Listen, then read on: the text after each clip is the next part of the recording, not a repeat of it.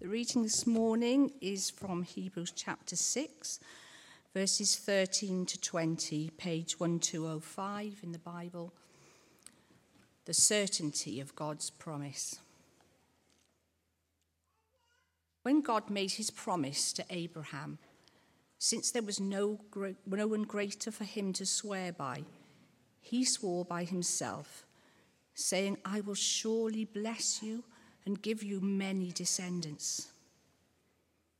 And so, after waiting patiently, Abraham received what was promised. People swear by someone greater than themselves, and the oath confirms what is said and puts an end to all argument. Because God wanted to make the unchanging nature of his purpose very clear to the heirs of what was promised, he confirmed it with an oath. God did this so that by two unchangeable things in which it is impossible for God to lie, we who have fled to take hold of the hope set before us may be greatly encouraged. We have this hope as an anchor for the soul, firm and secure. It enters the inner sanctuary behind the curtain where our forerunner Jesus has entered on our behalf. He has become a high priest forever in the order of Melchizedek. Great. Well, while the children make their way out and while I adjust this to a more staff-friendly height, let me give you a minute to think about this. What does the passage that we're thinking about this morning, Hebrews chapter 6, verses 13 to 20, that's your cue to find it in your Bible, what does it have in common with bath time for a 3-year-old? I'll leave that with you while I do this. Honestly, talk to each other. What does it have in common with bath time for a 3-year-old? Off you go.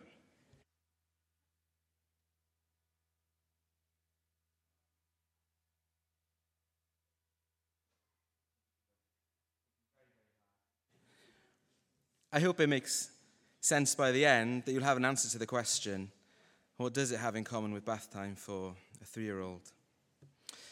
Come with me in your mind to our bathroom, just in your mind.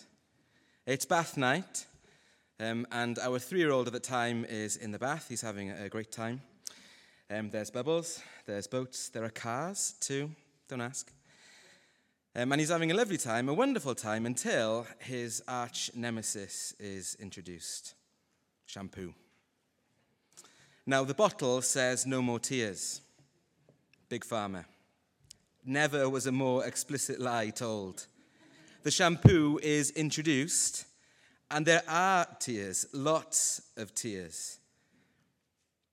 He's terrified of the shampoo. He's scared of it. Don't tell him I told you. He's crying and he's saying, "Get it out, get it out." And I'm saying, "Well, let me just put the water through your hair. That'll get the shampoo out." And he's saying, "No." And I'm saying, "Well, what do you want me to do then?" And he says, "Get it out." And I say, "Well, let me put the water through your hair then." And he says, "No." He can't listen to reason. He can't regulate his emotions. He can't contain all of his feelings. His fear of shampoo has driven him to distraction. It's distorting his reality. It's disrupting his faith in me. Now, the people hearing this sermon that we've been studying for the past few weeks were people like you and me. They were real people. They weren't just characters in a horrible histories book. They were real humans, honestly. And I don't know whether they did shampoo or whatever, but they had plenty of fears in their lives too. And the circumstances they're in at the time of hearing this sermon being preached to them are making them doubt. They're making them drift. They're making them wonder whether all this Jesus stuff is worth it at all. Some people they know might be locked up. Other people they know have left following Jesus altogether. And maybe they're thinking, they're my two options. Locked up, walk away. So what are they meant to do? And I think this is what our passage this morning is speaking into this morning. In the face of many scary, painful distractions, keep trusting God. So let's walk through the passage together. If you've got it in front of you, it'll be really helpful for you. And we'll start it in verse 13. And it says, "When God made his promise to Abraham, since there was no one greater for him to swear by, he swore by himself, saying, 'I will surely bless you and give you many descendants.' And so, after waiting patiently, Abraham received what was promised." Now, in your Bibles, that might be indented, or you might have quote marks around it. And that's because the author is drawing your mind back. He's making this big hyperlink to a different story in the Bible. It's a story about hope and patience and faith. The author's using Abraham here as an illustration of hope, patience, and faith. And then he's calling on a particular event that we look at to drive the point home. So to understand Abraham's story, we have to go even a little bit further back, right back to Genesis chapter 1, 1 to 3, really, where God reveals his whole plan. And you'll remember that God's plan was to bless his creation through people.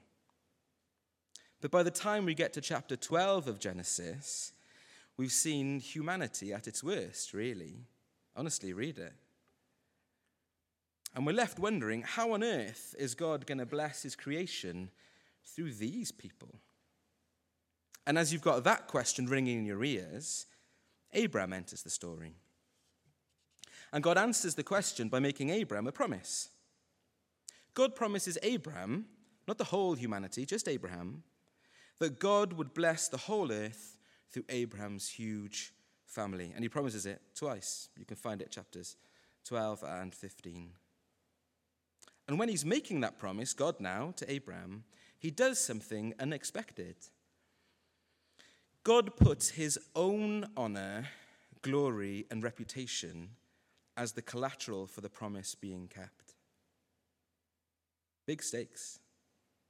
He sacrifices animals and kind of says, through ceremony, "Let what happened to these animals happen to me," God that is, "if I don't keep my promise." High stakes. In other words, if Abram doesn't become the father of this huge nation, and if Abram's family doesn't bless the earth, that's on God. If God withholds the blessing, God is cursed. Well, there's one hitch. Abraham has no children. And 25 years pass, a quarter of a century, and Abraham still has no children. And the readers, now you guys know this very well, so the suspense is lost on you. But the original readers would have been on the edge of their seats. When is this going to happen? What happens if it doesn't? When on earth is God going to keep his promise to bless the earth through this one family? And eventually, in a very unlikely old age, Abraham fathers a son. His name is Isaac. Hooray, you think. Finally, God keeps his promise, and everything is going to be okay. But then we get to the bit that the author is referencing here this morning, chapter 22 in your Bibles of Genesis, where God tests Abraham. And I don't know where that sits with you this morning about God testing Abraham, but there it is. He tests him and says, "You know, Isaac, your son, the future of your bloodline, the only way for more and more generations through which the earth will be blessed, you know him. Take him to the top of that mountain and sacrifice him to me." I know. Stay with it. Try and hear it again for the first time. What? And Abraham does. And at the last moment, when the altar is built and the wood is, soaked with stuff to light it, and the knife is in Abraham's hand over his son's chest, God stops him. And it's here in chapter 22 that the promise made to Abraham all the way back at the beginning of his life, that he would be the father of a huge nation, reaches a climax. God doubles down on that promise that he's already made twice. He doubles down on it, and he extends it. God made a promise, and now he swears an oath. And this is where the author is drawing from in chapter 6. Genesis 22, verse 17, if you want to flick to it quickly. I'll read it out anyway. It says this: I will surely bless you. That's what we hear in Hebrews 6, isn't it? And I will surely multiply your offspring as the stars of heaven. And there's this extra bit that the readers in the room, the original audience, would be pulling out of their own minds because they know this off by heart. And the other bit is this: and your offspring shall possess the gate of his enemies. Old Testament talk for your children, one of your children, will overcome enemies. God swears by the ultimate thing, himself. There isn't anything greater, is there? No? Just checking. God swears by the ultimate thing, himself, and he says, your family will bless the world, and your descendant will overcome his enemies. As I am God, he says, I will make this happen. By my own glory and reputation, I swear this oath. And Abraham then received what was promised. That's what it says in verse 15, except it makes you wonder, doesn't it? Because he didn't receive what was promised. He didn't instantly have this whole nation of children. They didn't pop up out of the sand of the desert or wherever he was. All his enemies weren't instantly overcome. But it's almost like the fact that God has promised and sworn an oath makes it so certain it's as good as done. Abraham believes that God's promise is unchanging and unchangeable. So how does it fit in with this little passage? Come back to the Hebrews in the room listening to this. In verse 11 and 12, just before this section that we've read this morning, the Hebrew author wants the listeners to have the full assurance of hope, to be faithful and patient despite all the testing circumstances they experience. So he draws on this story where the full assurance of hope rests on God's promise and oath, on God's word, on God's character, on his himness. He draws on a story where the full assurance of hope is an anchor that continues to be faithful and patient in the most testing circumstances. And then the author goes on to say, verse 16 to 18, read it with me. It says, people swear by someone greater than themselves, and the oath confirms what is said and puts an end to all argument. Because God wanted to make the unchanging nature of his purpose very clear to the heirs of what was promised, he confirmed it with an oath. God did this so that by two unchangeable things, in which it's impossible for God to lie, we who have fled to take hold of the hope set before us may be greatly encouraged. Now, if we've got a good handle on verses 13 to 15, I'm hoping this little chunk makes a bit more sense. There's a change of person to notice here, isn't there? Is he talking about Abraham still? Anyone? I'll wait. Yes or no? No. You see, he's talking about the heirs of what was promised. And that's the people in the room, not Abraham. He's not the heir. He has the promise. It's the people after Abraham. The people in the room hearing this for the first time, those who've put their trust in Jesus. And the author's saying, as strong as that promise was to Abraham, a promise times an oath staked by God's own reputation and glory, that's how sure our hope is. We can be faithful, patient, and hopeful because God, the promise maker, promise keeper, has the same purpose still, to bless and overcome. In Abraham's story, God says, I will, I will, I will.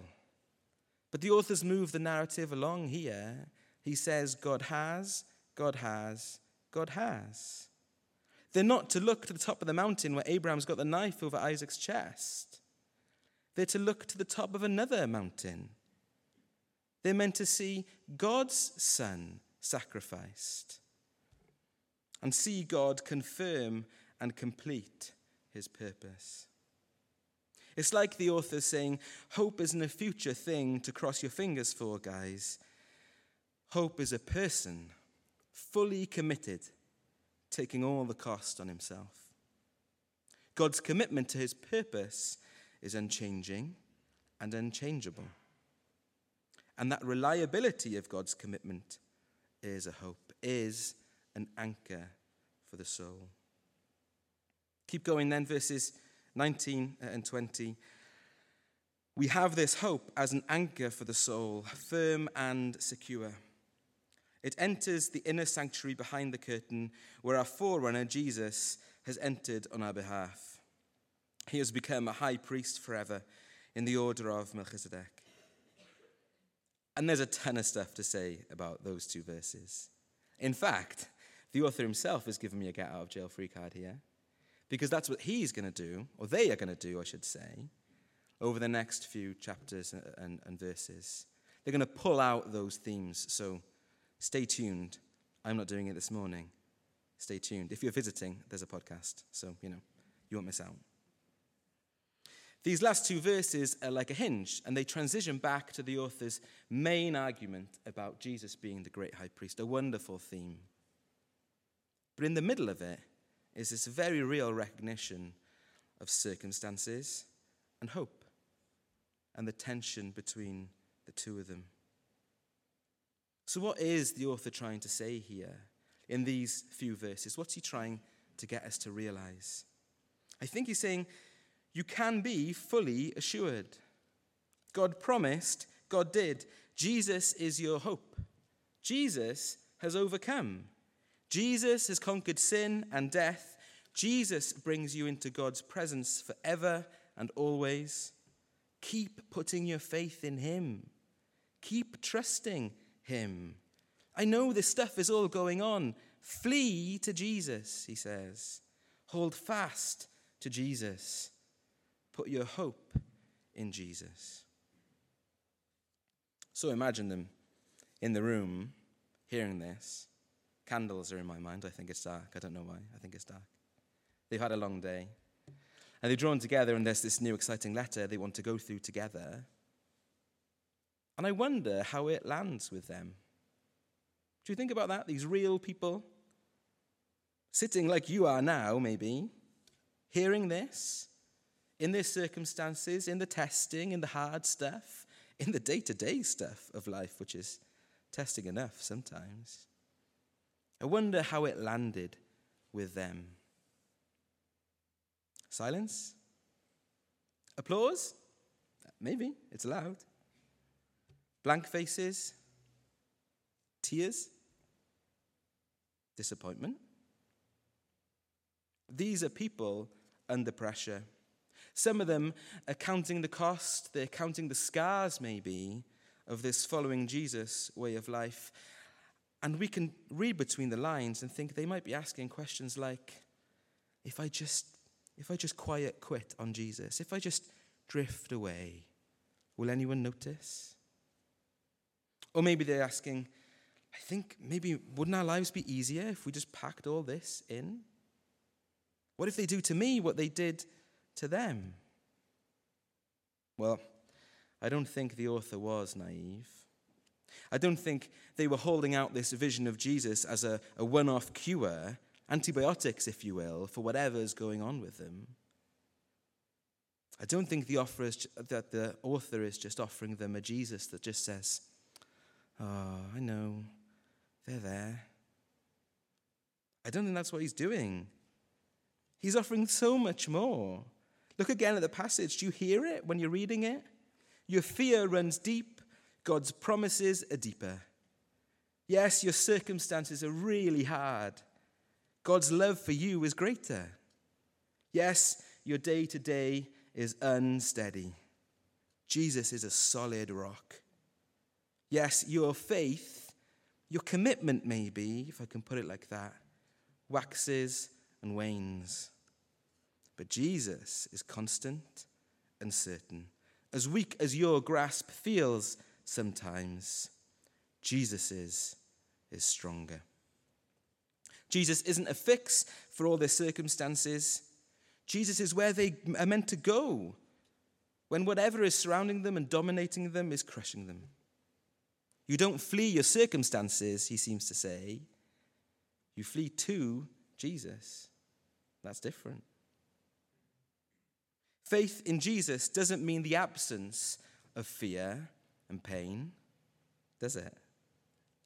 Faith in Jesus means when fear and pain or whatever it is, you name it, come, Jesus is with you and you can trust him. Faith in Jesus means that when life does what life does, you are secure. I wonder if they got that in the room together. Faith in Jesus is a posture. It's not a pose, it's a posture. It's the shape of a heart attitude that breathes action into life. A shape that keeps on turning and returning to Jesus over and over and over. I wonder if they got that.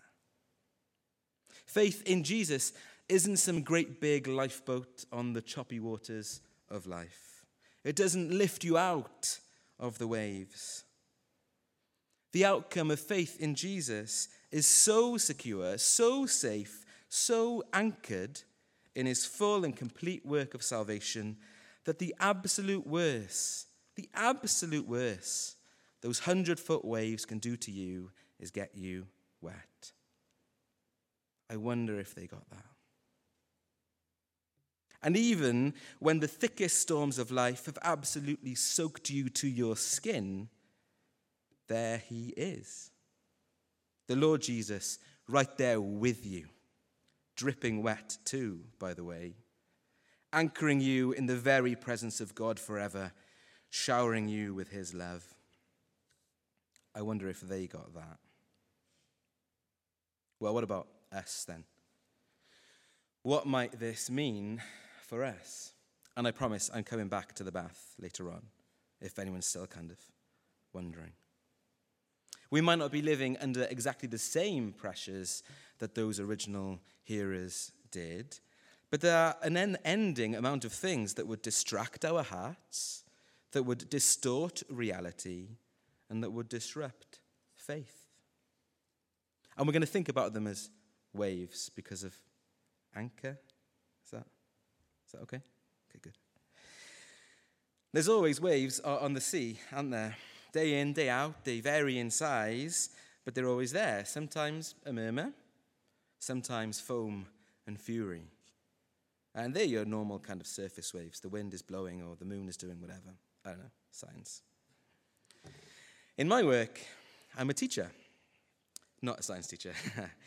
I teach a class of 4 going on 5-year-olds. I don't know what I did to deserve it, but there we are. And a funny thing happened to me in my work this week.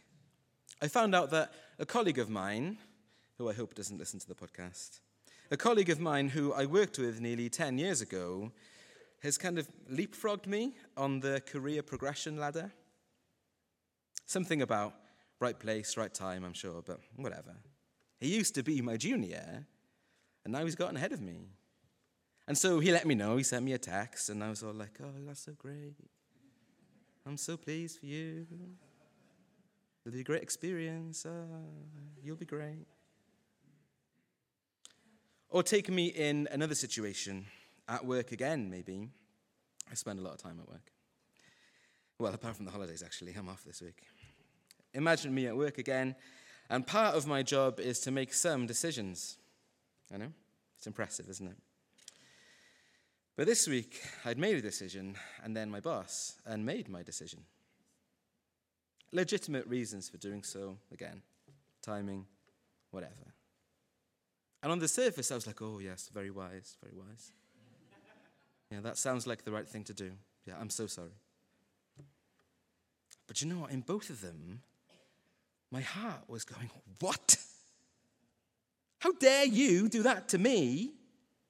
I'm so right about this. What are you not understanding about all of this that I am? And so on. Coupled with some shame, a tint of embarrassment, and not a little damage to my very healthy ego, my pride had taken a hit, and my defenses kicked in. And, when I say defenses, I mean sin.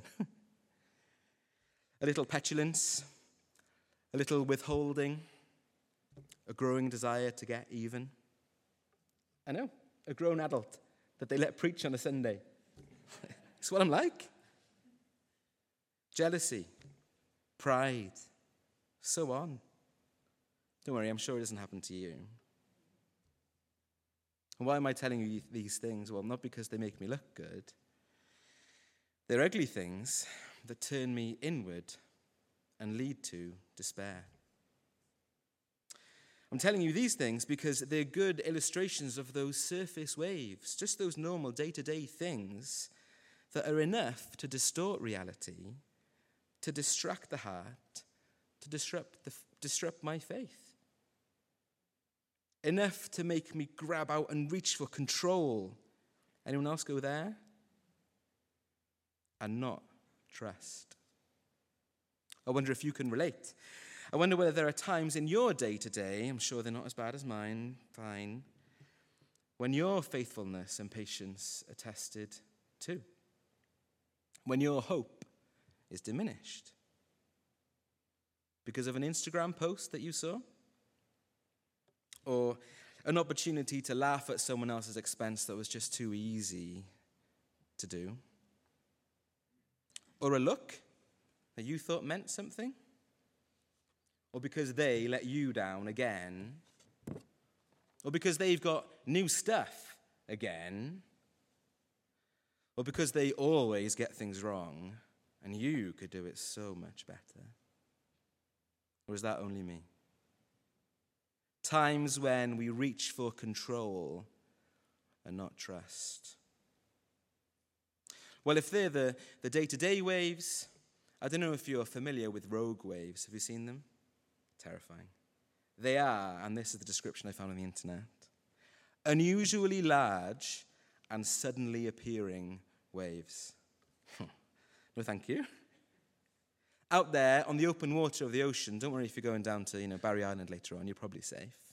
On the open ocean out there, you're sailing your boat, and then whoosh, 100-foot, 90-foot wave out of nowhere, just by itself, a rogue wave.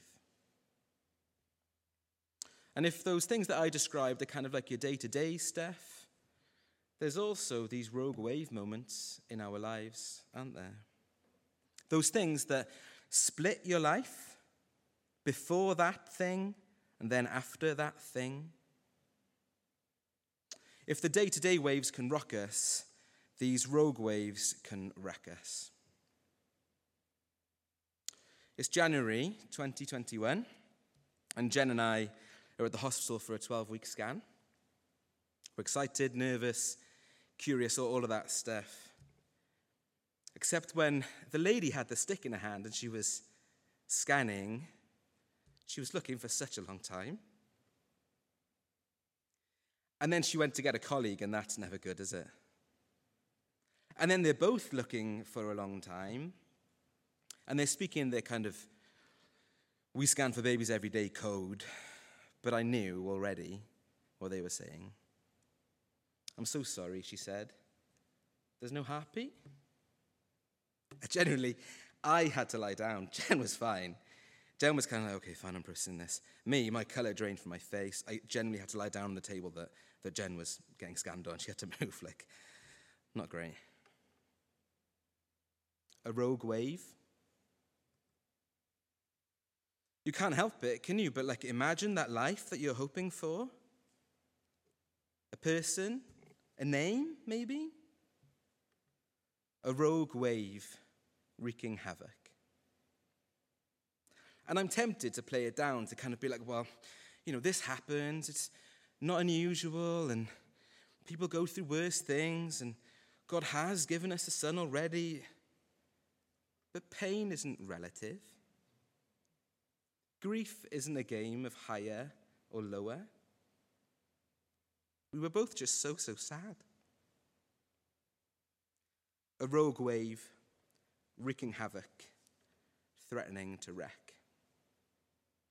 And I'm sure you've got stories of similar pain, similar before that and after that qualities. Similar moments in your life that distort reality, distract our hearts, and disrupt our faith. But the point the author has for us this morning is that in all that unsteadiness, there is an anchor. And this anchor makes all the difference. It makes you secure. And weirdly, for an anchor, sets you free. Because God is God, the author has said, and the promise of salvation, life and blessing, remember he promised to Abraham? Because that promise is made and guaranteed by God, a posture of faith in him brings hope. A true, trustable, will happen hope, whatever the circumstances, however many unanswered questions, through and in all the exposed sin or the pain. Because Jesus has died for our sin, conquered sin and death, because Jesus is victorious over all powers, because Jesus is risen from the dead, because Jesus is ascended to heaven to represent us and speak to God the Father on our behalf, because Jesus brings us in there with him, because Jesus is coming back, because at his return, everything, grief, pain, loss, you name it, everything will be dealt with and placed under his feet. There is security and freedom for us. A solid anchor to hold on to. A real person to hold on to us. Keep banking on Jesus, the author says to us this morning. The strength of his commitment to his purpose is just like the strength with which he promised Abraham. His commitment to you is unchanging and unchangeable, proven over and over and over. Jesus is, right now and forever, in God's presence, representing us and inviting us in, whether we want to or not. If we put our faith in him, we're there with him. Jesus is right now and forever the King of all things. All those things that are happening to you in your life, he is the King of them forever. And he will hold on to you forever. That, my dear friends, is an anchor. Our anchor isn't the stuff that we do. How long we read the Bible for. How many minutes we spend in prayer. How often we go to prayer meeting, or dare I say it, which church we go to. They're good things, don't misunderstand me. But the anchor is Jesus. And the bonkers thing about the good news of Jesus is, if we've put our trust in him, if that's you this morning, our stuff can't make him let go. He isn't ashamed of you. He isn't at his wit's end with you. He isn't thinking about letting go a little just to teach you a lesson. He doesn't make you check your baggage at the door. He isn't withholding in his love and kindness. That, my friends, is an anchor. So when my reality is distorted, I need Jesus to put it back in focus, to help me see him again. When my heart is distracted, I need Jesus to fix it on him again. When my faith is disrupted, small wave, rogue wave, Jesus is there to repair or to keep whatever we need. In those moments I described to you just now, about the shape of my heart towards others and towards myself, Jesus helps me keep a posture of faith. My soul being anchored by hope in Jesus means I'm free. Faith in Jesus means I'm free to confess my sin to a room full of adults this morning, and I'm unafraid of being found guilty. I am. Spoiler alert. Because my faith isn't in me or how well I might do things. It's not in your perception of me or my impressiveness or lack thereof. Faith in Jesus means I'm free to be open to Jesus' work in me to change my heart from being inward-looking and me-focused. Free to not place my value in my achievements. Free to not place my value in what other people think of me. Free to love Jesus more and others more. That's what faith in Jesus does. You're rooted, you're anchored. To love Jesus more and me less. Free to draw near in my sin and shame. Free to rejoice in his kindness and grace towards me. Because my faith isn't in my ability to please God or to be perfect or to do more or to earn God's love. When the sin in my heart exposes me, I don't need to fear coming to Jesus to repent, to receive forgiveness, to continue being shaped by him, to enjoy relationship with him. He loves me. He loves you. He holds on tighter. And in those rogue wave moments, like I just shared, my soul being anchored in Jesus means I'm secure. He won't turn me away when I wonder what on earth is going on here. He doesn't recoil when my circumstances make me doubt. He doesn't withdraw when I'm tempted to. No, Jesus is firmly anchored to me. He keeps pulling me to himself. He isn't rocked by my grief and sadness. Moved, yes. Rocked, no. He enters into it and transforms grief to joy, agony to praise. When life is chaotic and painful, Jesus is there with us. And Jesus leads us into God's presence, holding on to us. Jesus, our anchor, creates hope. And this hope in Jesus enables a shape of life, a posture of faith and patience, turning and returning to Jesus over and over and over again, because his commitment to you is unchanging and unchangeable. That is an anchor. So as we come to a close, let's pull all these threads together.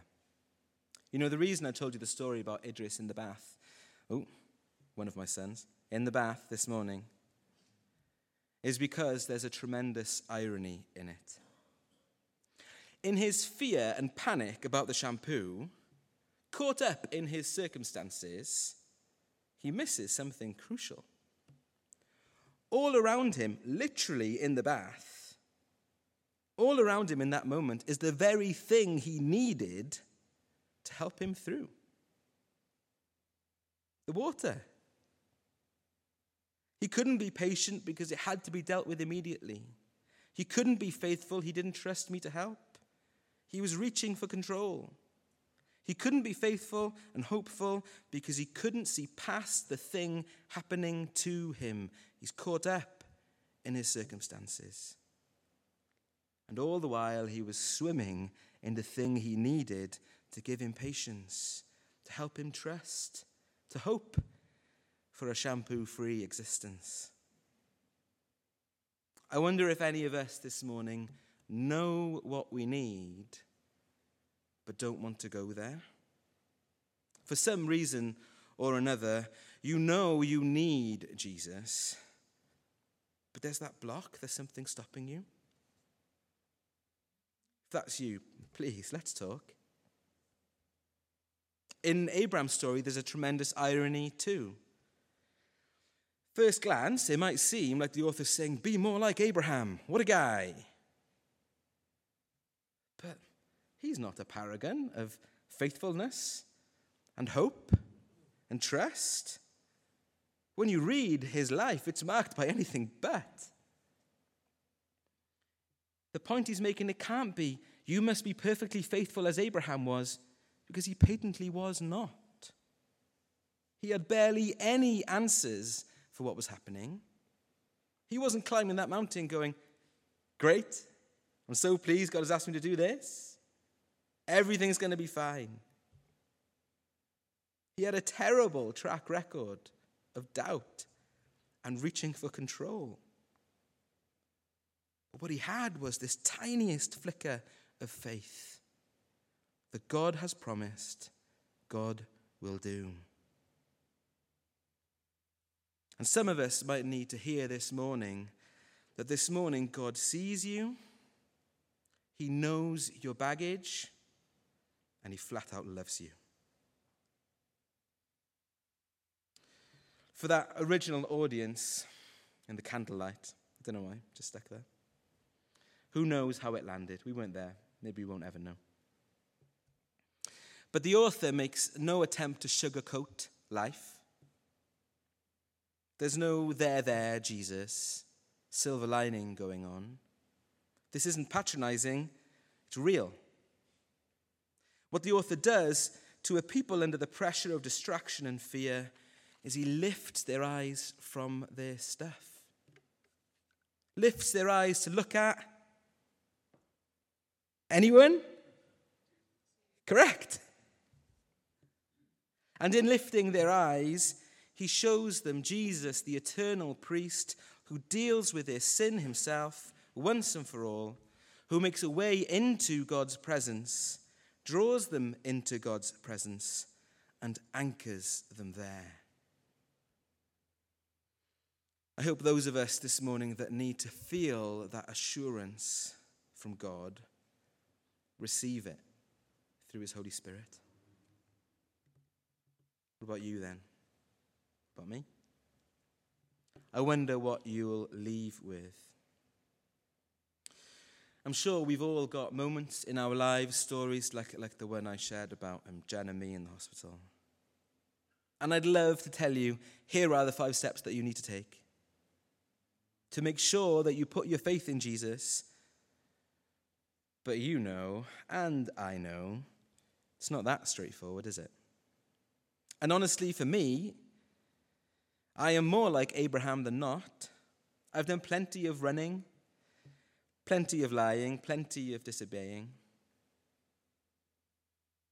But in those moments, Jesus doesn't abandon us. He doesn't forsake us to figure it all out or to bank enough faith to have access to him. Jesus isn't saying, well, you just need 20% more faith and then you can come to me.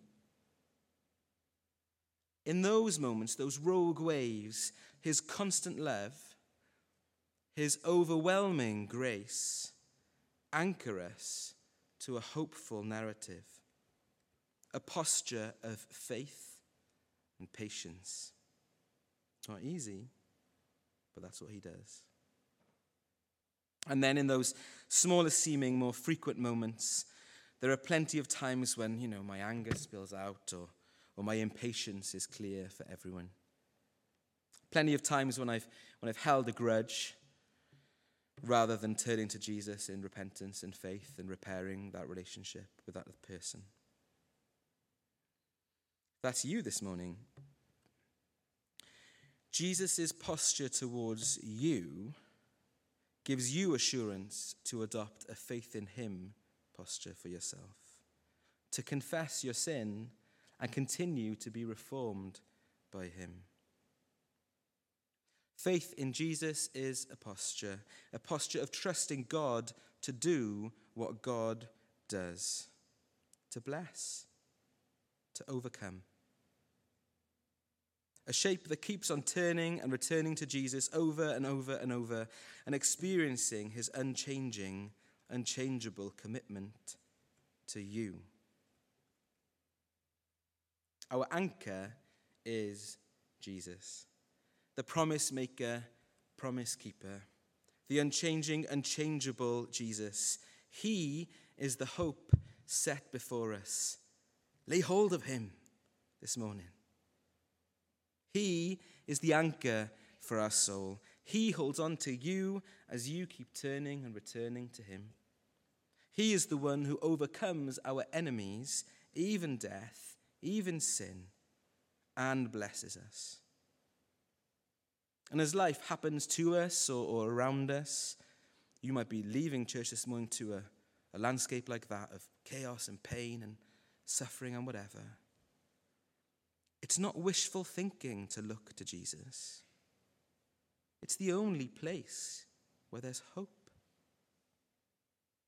Let's not pretend circumstances can be hard. We all have our stuff.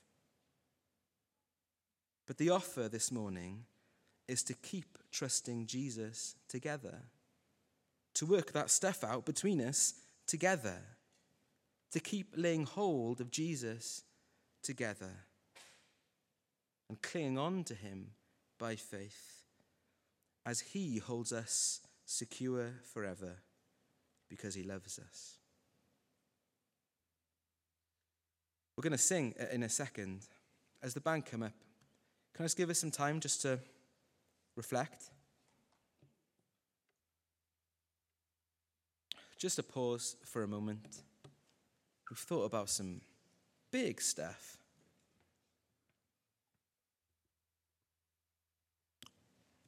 And I'll pray for us before we sing.